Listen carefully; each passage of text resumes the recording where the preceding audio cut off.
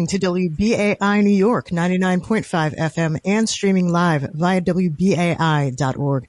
This is Driving Forces, where we take a deeper look at the issues and people shaping our community and our country.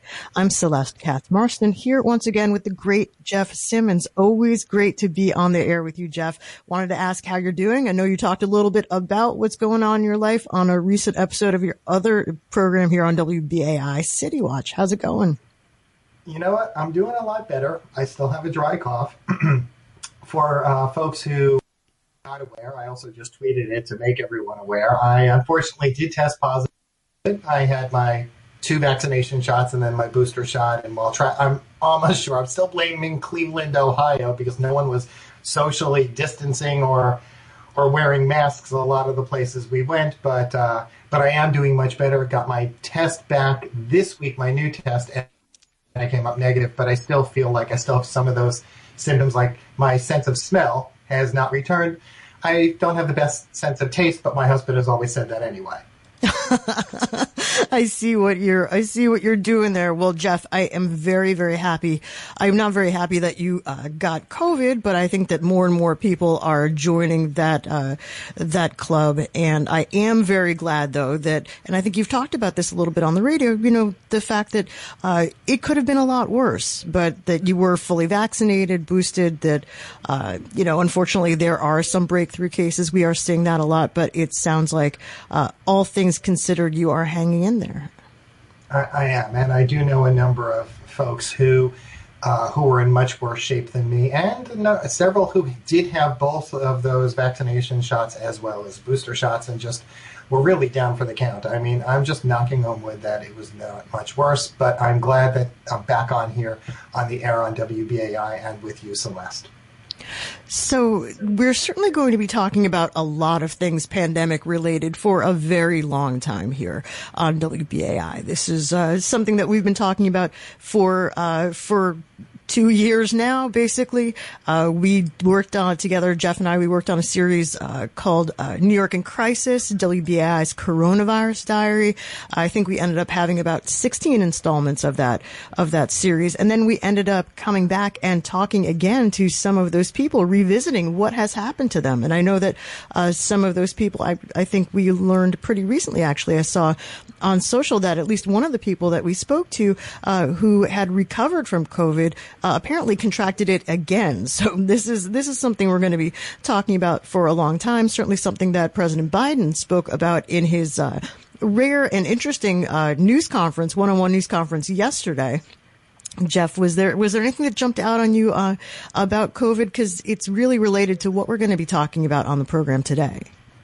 You know, just what I've been hearing from the conversations I've had with a number of folks, it's not just about Joe Biden. I'm hearing this from more and more people who are just weary. As Omicron continues, it's hitting us in the winter. There are a number of uncertainties, a lot of concerns about what's going on in our education system. Should schools be open? Should schools be closed? There's just so many polarizing issues, including the one I know that you want to focus on today. That's created a lot of concern because all this is also happening in the dead of winter. And, we thankfully here in New York City, the snow was not that bad today. It was, they considered that this might be a little more worse than it was.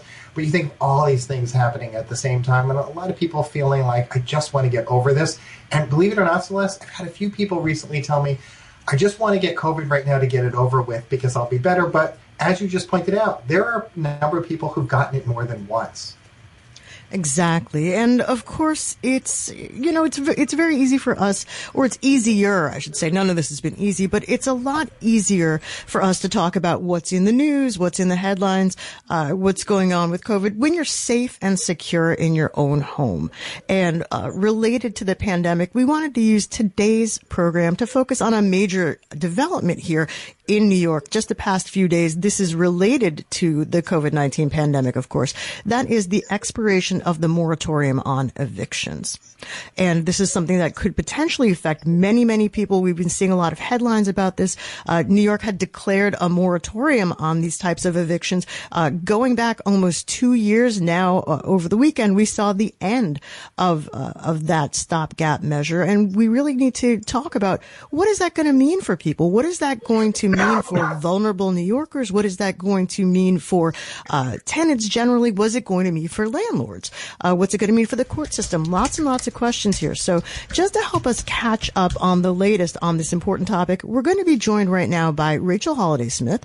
She's a reporter for the nonprofit news outlet The City in New York. And Rachel's covered local news in New York for more than a decade. She's worked for WNYC, DNA Info, and New York One News. And she just did a very helpful piece that's worth checking out on The City, New York, about what tenants should know about the end of the eviction moratorium. So, Rachel Holliday-Smith, welcome back to Driving Forces. Thank you very much for having me. It's a pleasure. So, as we just mentioned, you wrote a piece about the eviction moratorium, or the expiration of that moratorium. And it starts out with the story of a woman who lives in the Bronx. And I'm sure you chose her story for a reason. Maybe it's emblematic of what other people might be experiencing or could be experiencing going ahead. Can you just tell us a little bit about that woman that you highlighted in that piece and how it might give us a broader sense of what we can expect? Sure. Yeah, I spoke with Muriel Robbins. She lives in Pelham Bay in the Bronx, and she's just a quite a low-income person. She doesn't have a lot of means. She lives off of Social Security income mostly, and she is facing an eviction case from her landlord. She lives in a small, an apartment in a small brick house in Pelham Bay. Her landlord has lost patience with the fact that she can't pay rent, and filed a case against her in November. And she's emblematic to me only because, she's hasn't paid her rent in quite a long time. She does not have the means to do it. And like many New Yorkers, she just doesn't really know how she's going to make, those payments and get that money together to pay her back rent. And she's quite fearful in a real way about going into the shelter system if her eviction case goes forward and is successful. So, I've just talked to a lot of housing attorneys who say that that's what they see a lot, is just folks who cannot see a way to pay their back rent, and folks who are very worried about, having nowhere to turn. Muriel, said that she has some friends in the city that she would leave her 2 cats with if she had to leave her apartment, but she doesn't really have anyone she could stay with or be housed with, so she would really be looking to go into the shelter system. On the other side of things, I've talked to a lot of housing attorneys who say that, unlike Muriel, who has kind of gone through housing insecurity before, they're dealing with a lot of clients who are facing this for the first time. People who, lost their jobs during the pandemic and have never dealt with a housing case, have never gone to housing court, have never faced eviction before, and are now facing that. So there's a lot of people in the eviction sort of pipeline, and it's a scary time for folks. And Rachel, just wanted to ask you, as far as some of your coverage, if people are finding themselves in this situation, you provided some specific tips for people who are in crisis or might be in crisis. And I think the first one was, don't move out. Don't jump to do that. What more can you tell people about what they should do to protect themselves? Yeah, and this piece that I wrote is very focused on tenants specifically, and I know that the eviction pause and the restarting of evictions has huge implications for property owners as well. This piece specifically focused on tenants, giving them advice about this. And as you said, yes, that's the first thing that came from housing attorneys' mouths when I asked them what can a tenant do right now, or what should they know, which is don't self-evict, meaning if you get court papers, which many people may in the next few weeks and months, you don't have to leave until a judgment is made and a marshal has an order to evict you. Folks might get spooked by getting court papers, but that is not the moment that you have to leave. They also suggested that you answer your court papers. If you leave it and let it go, it gets worse, and judges and courts look quite badly at tenants who don't at least show up and give some sort of reply and represent themselves in court. The other thing to know, and this is really big and I think has not gotten as much coverage as it should, is the fact that tenants actually have a really big thing in their corner right now, which is that they can get legal help. Most people who go to housing court can get legal help thanks to the right to counsel legislation that passed in 2017 in the City Council, which allows anyone who makes less than 200% of the federal poverty limit to get representation in housing court. That was not the case previously, and it only went into effect a bit right at the beginning of the pandemic. So we haven't actually seen the full rollout of that until now. So when these evictions go forward now, or all of them now are sort of grinding back into gear, tenants actually have quite a huge resource, a free legal representation. So all the folks I talked to, the legal experts I talked to about this said, make sure that you get an attorney, a free attorney, if you're qualified. And many of the people who would be showing up for eviction cases probably do qualify as a low-income person. So those are just some big things to keep in mind for tenants who may be facing this down right now. Rachel, it's great to have you on the show today. You and I have talked about these issues. You know that I work with one nonprofit that focuses on these issues.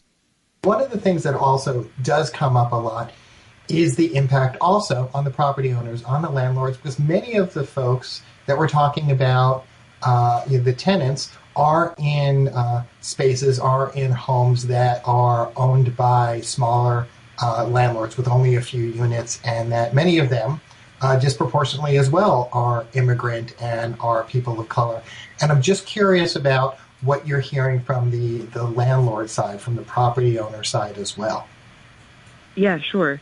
I have heard directly from property owners, who email and who let us know what they're going through. And, for those folks who have cases where they have a tenant who is, just really recalcitrant or just causing issues in their building, for example, causing damage, for example, to property, or, maybe hasn't paid rent even though the landlord may have proof that they do have the money in some way.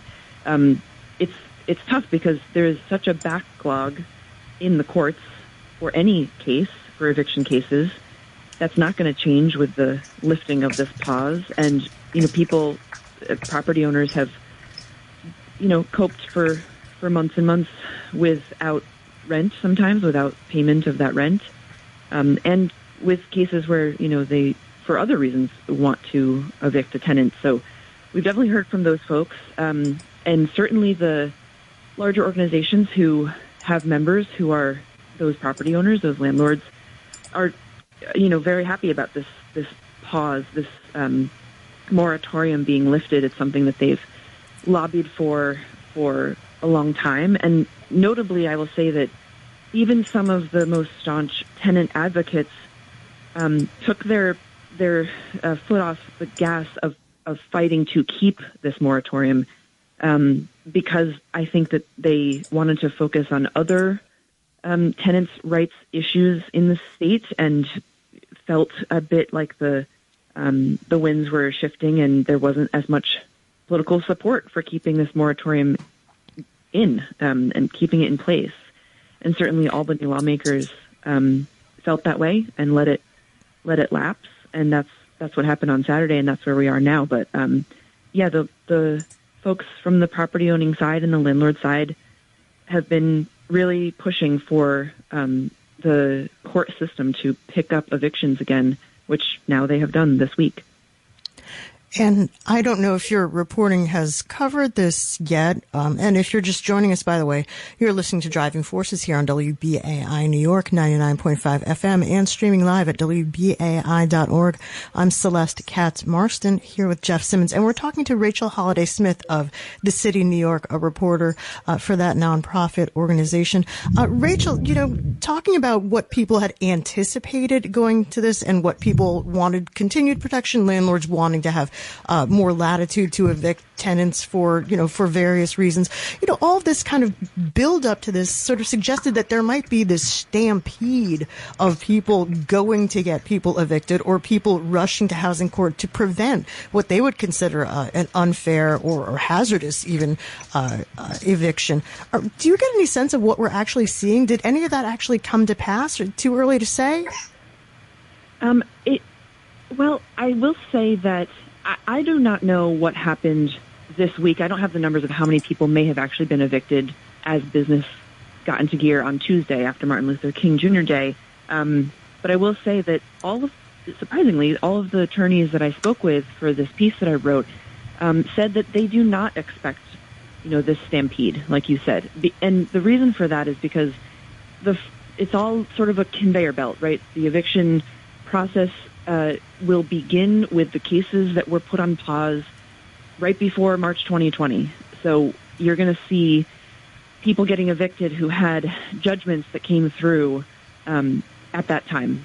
It's not like if you had a eviction case filed against you last summer or this fall, or maybe your landlord has been threatening eviction and is serving papers right now, that you're going to be thrown out into the street this week or next week. It's going to take quite a long time, probably months, for those things to unfurl.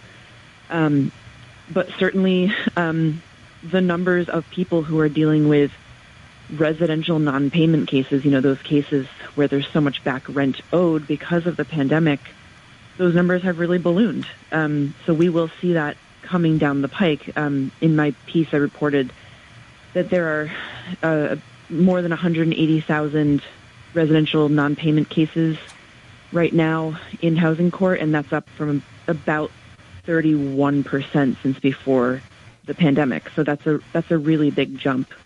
So no, it will not be. It probably is not, a deluge, that a huge amount of people who are being faced with this in court this week or next week. But as things grind back into gear, yes, we will. Lots and lots of people will be in the court virtually, probably, dealing with these cases. And Rachel, I know that this is something that I've been looking at closely, is how the new administration is going to address issues like this. We're talking about, but what happened before the end of the year was the state funds, the ERAP funds, Emergency Rental Assistance Program funds, basically were exhausted at that point. There were still a number of applications, people who, started thinking, where do I go to next?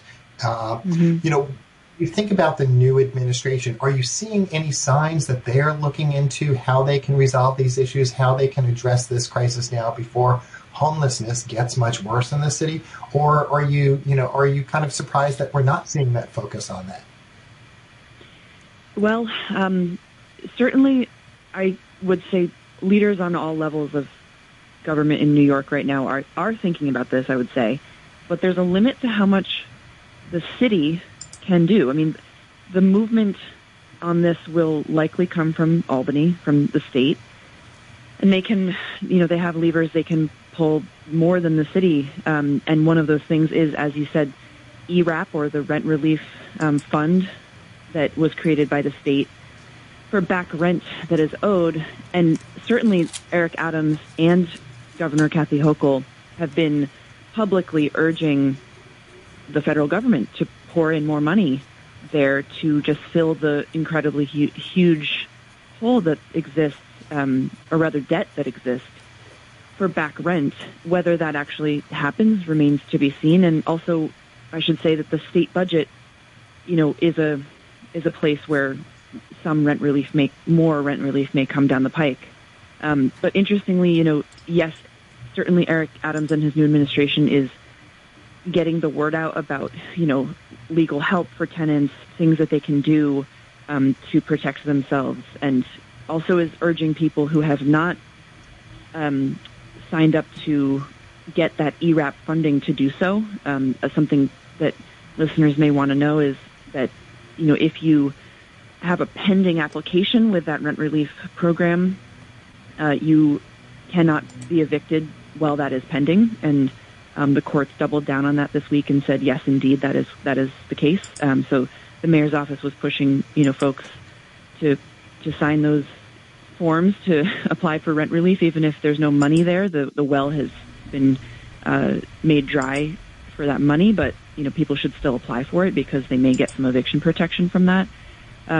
So there are some things that, in terms of outreach, that the city can do, but in terms of filling the hole of back rent that's owed, that's really going to have to come from the federal government and the state. And another place where tenant advocates and landlords are aligning right now, a rare alignment, is to push leaders to get that funding and to make sure that those debts are paid, because landlords need that money and tenants don't have it. Rachel, I always wish we had more time to talk to you, and we definitely would need much more time to talk about this. But for the moment, where can people find out more about you and your work and read more of the coverage of this issue as it develops in the city?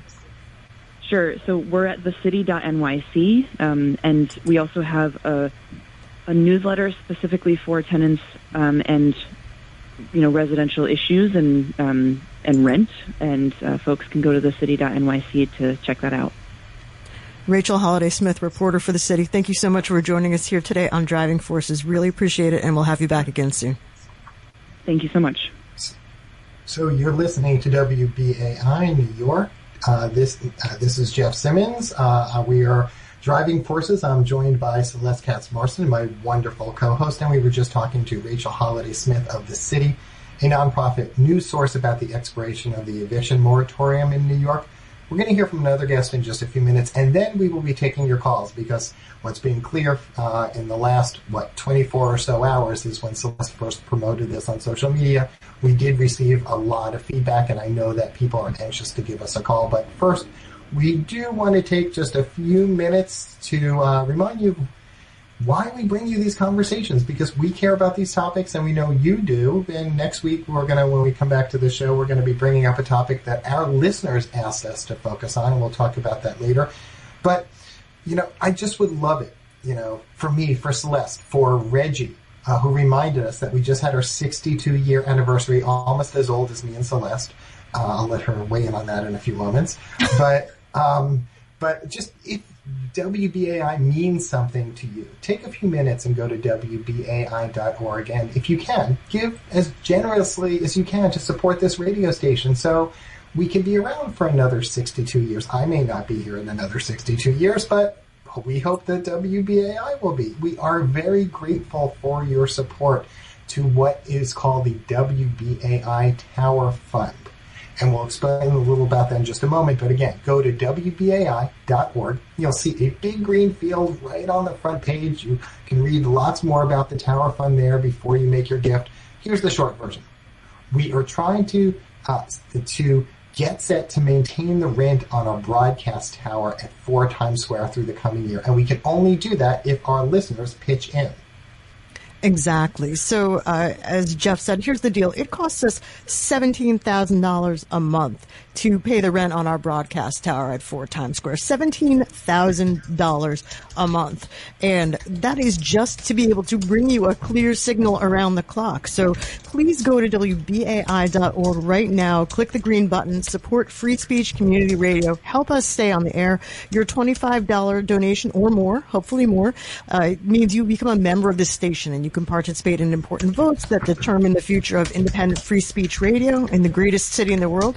And do not forget, this is really important, your gift is tax deductible. You can write this off on your taxes. So give yourself a tax break, help a great cause, and do a great service to this city and to conversation in this city. Please go to WBAI.org and support this station today. Just click the green button and give to the Tower Fund. Celeste, when I had gone on my road trip out west, I listened to a lot of radio. And I wasn't streaming in the car. I probably could have if I knew I was more tech savvy and could connect the phone as well as I had hoped to the car. But I missed listening to WBAI. I missed listening to the diversity of the programming here. It's not just the news programming like you, our listeners, hear at 5 o'clock every day here on WBAI on your weekdays. It is like Reggie's show from the soundboard. It is listening to Ursay on Sunday mornings with the beautiful music that you hear when you wake up on Sunday mornings. There are so many reasons that WBAI, is important to not just me, but to our listeners. And so that's why we want to stay on the air, and that's why we need your support. We would love for you to help us out. So with that, we are going to get to our next guest. Now, we're talking about the expiration of New York's COVID-era moratorium on evictions, and our WBAI colleague, David Brand of City Limits, also had gone over to a Bronx housing court session on the first business day after the expiration to see what was going on. And, if you get a chance, go to the City Limits website. You will be able to see that story. It's a very good story. But advocates have warned that the expiration has left thousands of New Yorkers vulnerable to being forced out of their home, and that state officials really are not doing enough to avert a disaster. So, to talk more about this, we're joined by our next guest, Rebecca Garrard. Rebecca is the legislative director for the grassroots organization Citizen Action of New York. And previously, she was Citizen Action's campaign manager for housing justice. She's a member of the coordinating committee for the Upstate Downstate Housing Alliance, Housing Justice for All Coalition, and part of the steering committee for the New York State Poor People's Campaign. She got her start as a labor leader and organizer working in schools and low-income communities. Rebecca Garrard, thank you so much for joining Celeste and me here on WBAI today. Thank you for having me. I'm very glad to be here. Just to begin, what is your overall reaction to the fact that the eviction moratorium was allowed to expire here in the state this past weekend? It's extremely disappointing that the eviction moratorium has lapsed in the absence of action. And I want to be clear that action did not have to look like another extension of the moratorium. We've certainly been a proponent of the moratoriums as they've existed, but in and of themselves, they are stopgap measures, and they kick the can down the road in terms of solving the problem, right, and providing solutions. And so it's not a long-term plan. And so there was opportunity to address this crisis through a myriad of ways. And so what's really disappointing to us is that none of those opportunities were taken, and the eviction moratorium lapsed without any solutions in the form of legislation or budgetary allocations being provided. And Rebecca, and thanks for joining us today. We really do appreciate it. Everybody in New York to some degree, or almost everybody in New York, deals with high rents. We have much higher rents than lots of other cities. It's not easy necessarily for anyone, but when we're looking at the expiration of this eviction moratorium, are we looking at certain groups of people, categories of people who are, really going to be vulnerable based on this? Is it people who don't have the resources to navigate the legal system? Is it immigrants? Is it the elderly? Who are we sort of frontline triage most concerned about? I think we're concerned about our most vulnerable populations, right? So it's some of the groups you mentioned. Yes, it's our undocumented neighbors. It is the elderly. It is a crisis that disproportionately impacts Black and brown communities. And we know this because this was the ecosystem that existed prior to the pandemic, where half of the renters in New York are rent burden in the best of circumstances, and I use that phrase with some sarcasm, right? And so introduce a pandemic and a public health crisis into the mix, and we go from a system that was already had millions of tenants in peril and on the verge of displacement, homelessness, eviction, and we see those populations I just named seeing their worst fears come to fruition, and it's because of the fact that their wages did not allow for a safety net. They don't have access to legal resources. The options for housing that are affordable are limited or non-existent. And so there's a problem that we have to deal with in this moment to triage.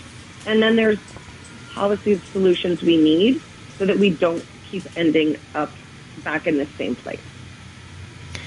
You're listening to WBAI New York 99.5 FM, also streaming live at WBAI.org. This is Driving Forces with Celeste Katz-Marston and myself, Jeff Simmons. We're talking about the expiration of the eviction moratorium with Rebecca Garrard of Citizen Action New York.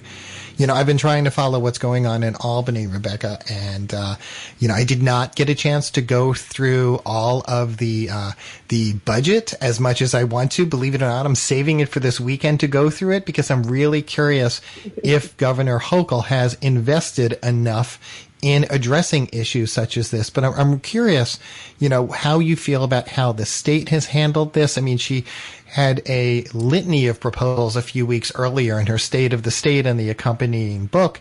But I'm just curious how you feel the governor and the administration is handling this right now. And if you do have concerns, what you think they should be doing.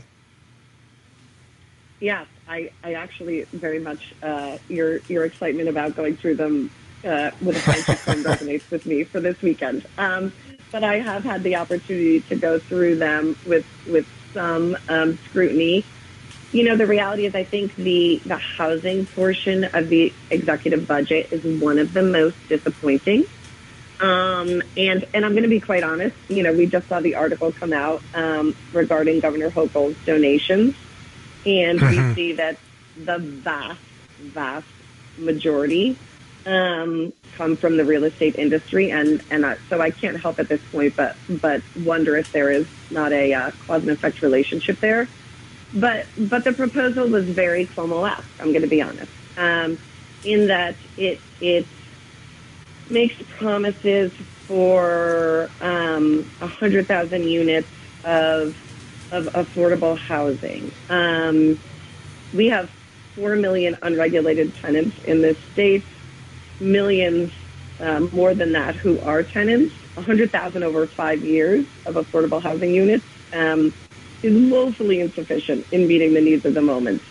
We have a $50 million pilot for TOPA. I want to commend her for piloting that Tenant Opportunity to Purchase Act, but that investment does not meet the need. And then what was glaringly absent, and this is really from the tenant and landlord side. I anticipate that you will have many calls in from landlords, and I welcome that. What was really missing is we know that there's $1.7 billion that is still owed due to pandemic-related rent arrears. And the federal money that we got in, the $2.4 billion, did not cover the need that we felt in this state. And so we still have $1.7 billion outstanding that needs to be paid. And that doesn't even include folks who haven't had a chance to have their applications processed. And so there was a moment to say, I recognize that due to the pandemic and all the economic implications based on that, we need to fund the rest of the emergency rental assistance program in our state budget. And not only does that make tenants whole, but let's remember that money never passes through the hands of the tenant. It goes directly into the pockets of the landlord. So it makes tenants whole, but it makes the landlords whole. And it puts us back to the starting place where we're at, where we can start to be forward-facing on policy changes that lift us out of these precarious situations. And so there was no money to address this crisis that is left unfunded, and that's bad for small landlords who we empathize with, and we think, to be quite honest with you, should align much more with us than the real estate industry, who many of whom the wealthiest property owners have gained wealth during the pandemic, unlike small property owners, right, who are struggling very much like tenants do. And of course, there was no mention of good cause eviction on her part, right, which I'm sure will be a hot topic, but is vitally necessary in terms of triaging the crisis. Well, let's talk about, and if you're just joining us, we're speaking to Rebecca Garrard of Citizen Action New York, and our topic today here on Driving Forces is the expiration of the eviction moratorium. Tell us a little bit more about the good cause eviction legislation. What is your explanation for people who may just not be familiar? Yes, I think the first thing I want to say is there's a lot of misunderstanding conflating it with the moratorium. You know, we have landlords who are saying, I need to be able to get tenants out who couldn't pay, and we can't have good cause eviction because I can't keep going through this. So without taking a side on that argument, the reality is those are not equivalent, right? So if good cause eviction passes and you have a tenant who does not pay their rent, you can evict them. If they damage the property, you can evict them.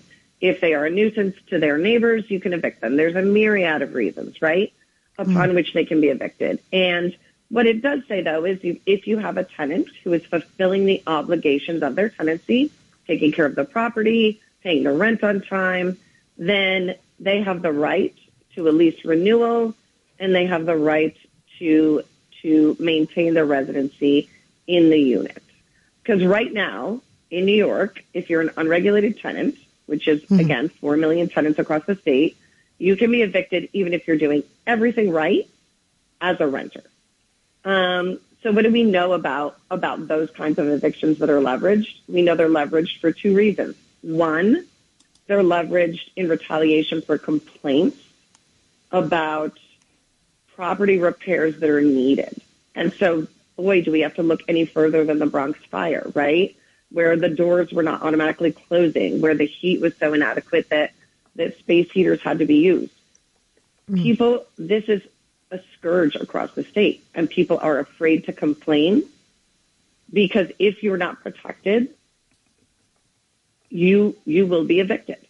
And so it's your safety risk that's associated with your material living conditions, and it's a risk in terms of what that could lead to, right? The other way these evictions are leveraged is to convert affordable housing to luxury housing, right? And so that really brings in the other piece of this bill, which is to say you can raise the rent 3% or 1.5 CPI just for breathing, right? You get that profitability.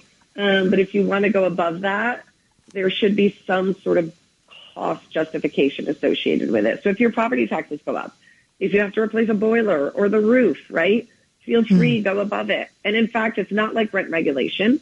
It's up to the tenant to use that as an affirmative defense in court. The landlord does not have to incur legal fees to assert that. But what we have to do is really start preventing these skyrocketing prices that are not related to investment, but are related to what the market will bear. And Rebecca, again, I know that we have promised a robust call segment, Ness, so I always wish that we had more time. But if people do want to find out more about this issue and specifically what Citizen Action advocates on this issue, where can we send people to find out more? Yeah, thank you for that. So I would encourage folks to visit our website. It is citizenactionny.org, citizenactionny.org, and we have 7 chapters and 1 affiliate around the state. So no matter where you are in New York, you should be able to connect with a staff person in your area who can speak to you more about this and how to join in our work. Thank you so much. Rebecca Garrard is with Citizen Action New York. Rebecca, thanks for joining us here today on Driving Forces. Really appreciate it. Thank you so much. You're listening to WBAI New York 99.5 FM and streaming live via WBAI.org. This is Driving Forces. I'm Celeste Katz-Marston, co-host with Jeff Simmons, and we were just speaking about the end of the eviction moratorium with Rebecca Garrard of Citizen Action New York. A little bit earlier in the program, we spoke with Rachel Holiday Smith of the City New York, who's a reporter who's been covering some of these issues. I know that we had a lot of interest in this topic today on Twitter, maybe specifically from some property owners. So coming up, as we promised, we are going to give you your big chance to weigh in. 212-209-2877 is the number to call. 212-209-2877. Whether you're a landlord, a tenant, both, neither. 212-209-2877. And we are going to take a short musical break. But in the meantime, start calling. We're going to get to as many calls as we can fit in. And this is also a great time to remind you, WBAI.org is where you will find out how to give to the Tower Fund. We can only bring you this kind of programming. We can only put you on the radio if we have a clear signal. We need your help. Go to WBAI.org to give to the Tower Fund. We're going to go to a musical break right now, and we will be back very shortly with your calls.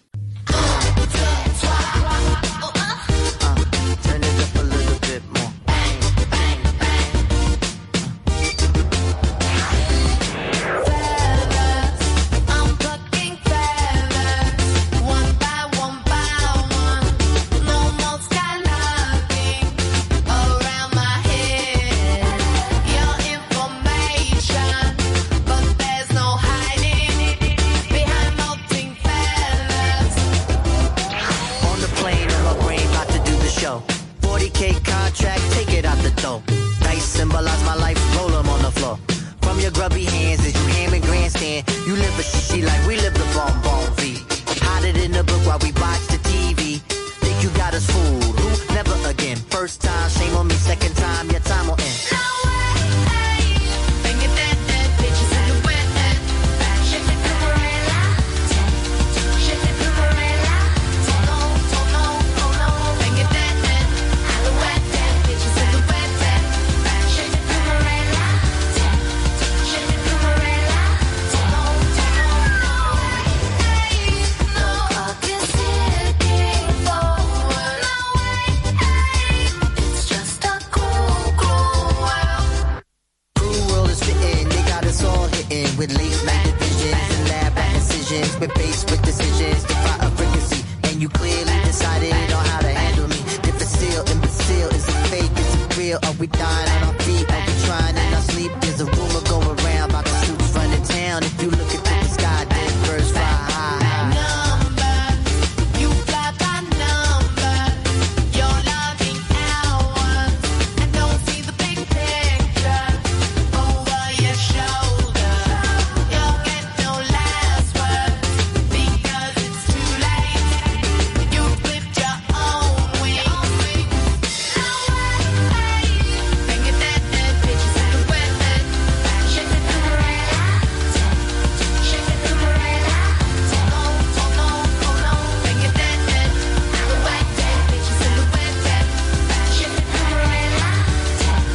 Shake it, Umbrella. We're never gonna believe in the stories that you're weaving. We're never gonna believe in the stories that you're weaving. We're never gonna believe in the stories that you're weaving. Mark Ronson here on WBAI New York 99.5 FM and streaming live at WBAI.org. This is Driving Forces. I am Jeff Simmons.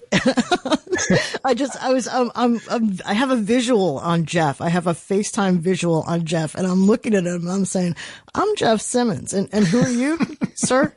May I get your Am I name, back? please? Can you hear me? Kenneth, can you hear me? Yes. What's the frequency, Jeff? So, you know what? I think this is only fair, or maybe this proves that we have a karmic bond, because I think a couple of weeks ago, my mic, blew up on me during the program, and you had to save the day. So, I'm here for you, Jeff. I'm here for you with these, Thank you. these And calls. listeners, thank you for paying, for sticking with us and for just dealing with my inability to handle tech issues, including our wonderful engineer, Reggie, who messages me through the whole show about, you're not doing this right, sound up, all this stuff. So I'm so sorry. Does it out of love, Jeff. It was so out much of easier love. when I was in the studio because, Reggie would just sit there and make smiley faces at me and the show would just go perfectly. Every time. 212-209-2877 is the number to call. 212-209-2877. The eviction moratorium related to the COVID-19 pandemic in New York has expired. It is over. What do you think? 212-209-2877. We are going to go to the phones. WBAI, you're on the air. What's your name and where you're calling from? Daryl McPherson, Bronx, New York. Okay, what's on your mind today? They told me I was second.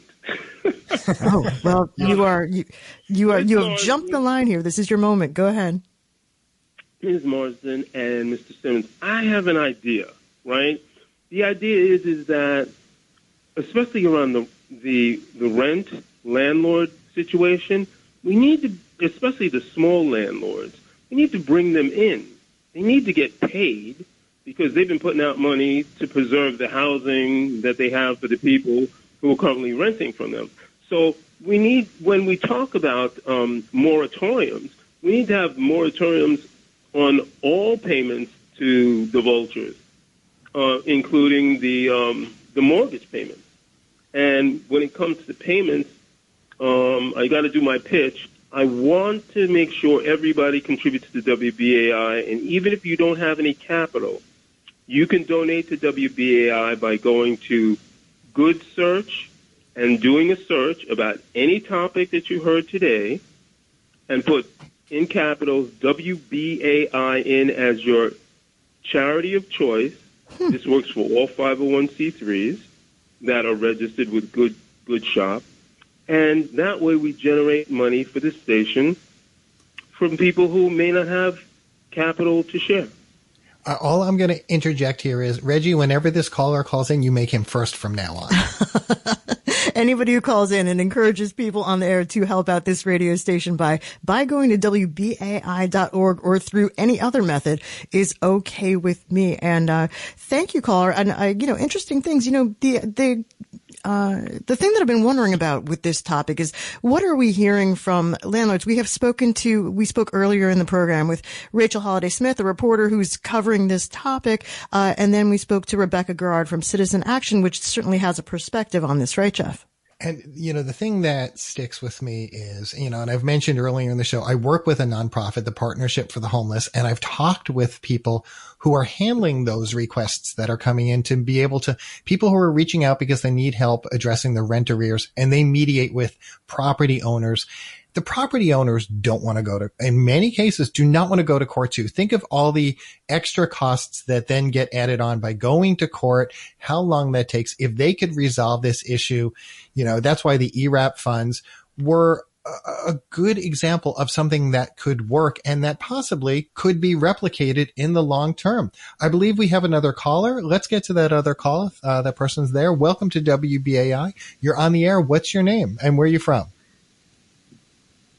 Good evening. My name is Robert Lee. I'm a property manager in Brooklyn, New York. Could you hear me well? Yes, we can. Welcome Thank to you the program. so much. Okay. Are you the same fellow I was talking to on Twitter earlier today? Yeah. Thank you very much for this opportunity to speak. May I make a couple of comments about what Rebecca Garrard said about the good cause eviction? Go ahead. It is the same as the rent control in the late 70s. They call it good cause because they say you could evict with a good cause. Nuisance cases in the courts. Now, Rebecca is not familiar with the courts, and neither are any of the other activists. Nuisance cases in the courts are very, very difficult to win. And on top of that, given the backed up courts, you're talking about years to win a nuisance case. Remember, the courts are backed up because of the overextended moratorium. Now, the 3% or the 150 times the consumer price index, it's funny how in the state of New York, which has the largest increases in utilities, I don't know if anyone knows about the increase of heat this year, because I estimated between 45%. Property taxes that go up 10 to 15%. I'm wondering how in New York this rent control bill, or good cause, the contemporary name good cause, to be introduced with offering the lowest increases, but yet in a state that taxes you so much. But then she says, "Oh, well, you could challenge it in court," which means a judge is going to go over your books. But it's not even that. You already have a severely backed up court due to the moratorium. Given that most small owners cannot make it with just 150 times the consumer price index, you're going to back up the courts 2, 3, 4, maybe even 5 years.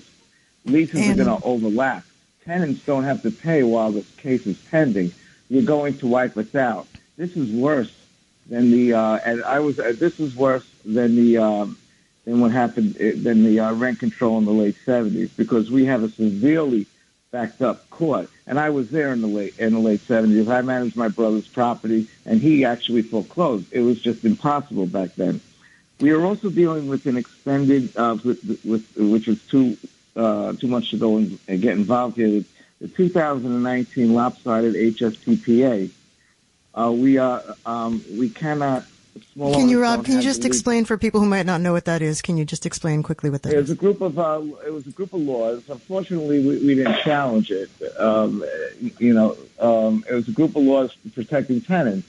I understand tenants need protection from developers and speculators ever since 1999, I think, when the rent control was lifted off of small buildings. New York has been a speculator's dream, and I understand that.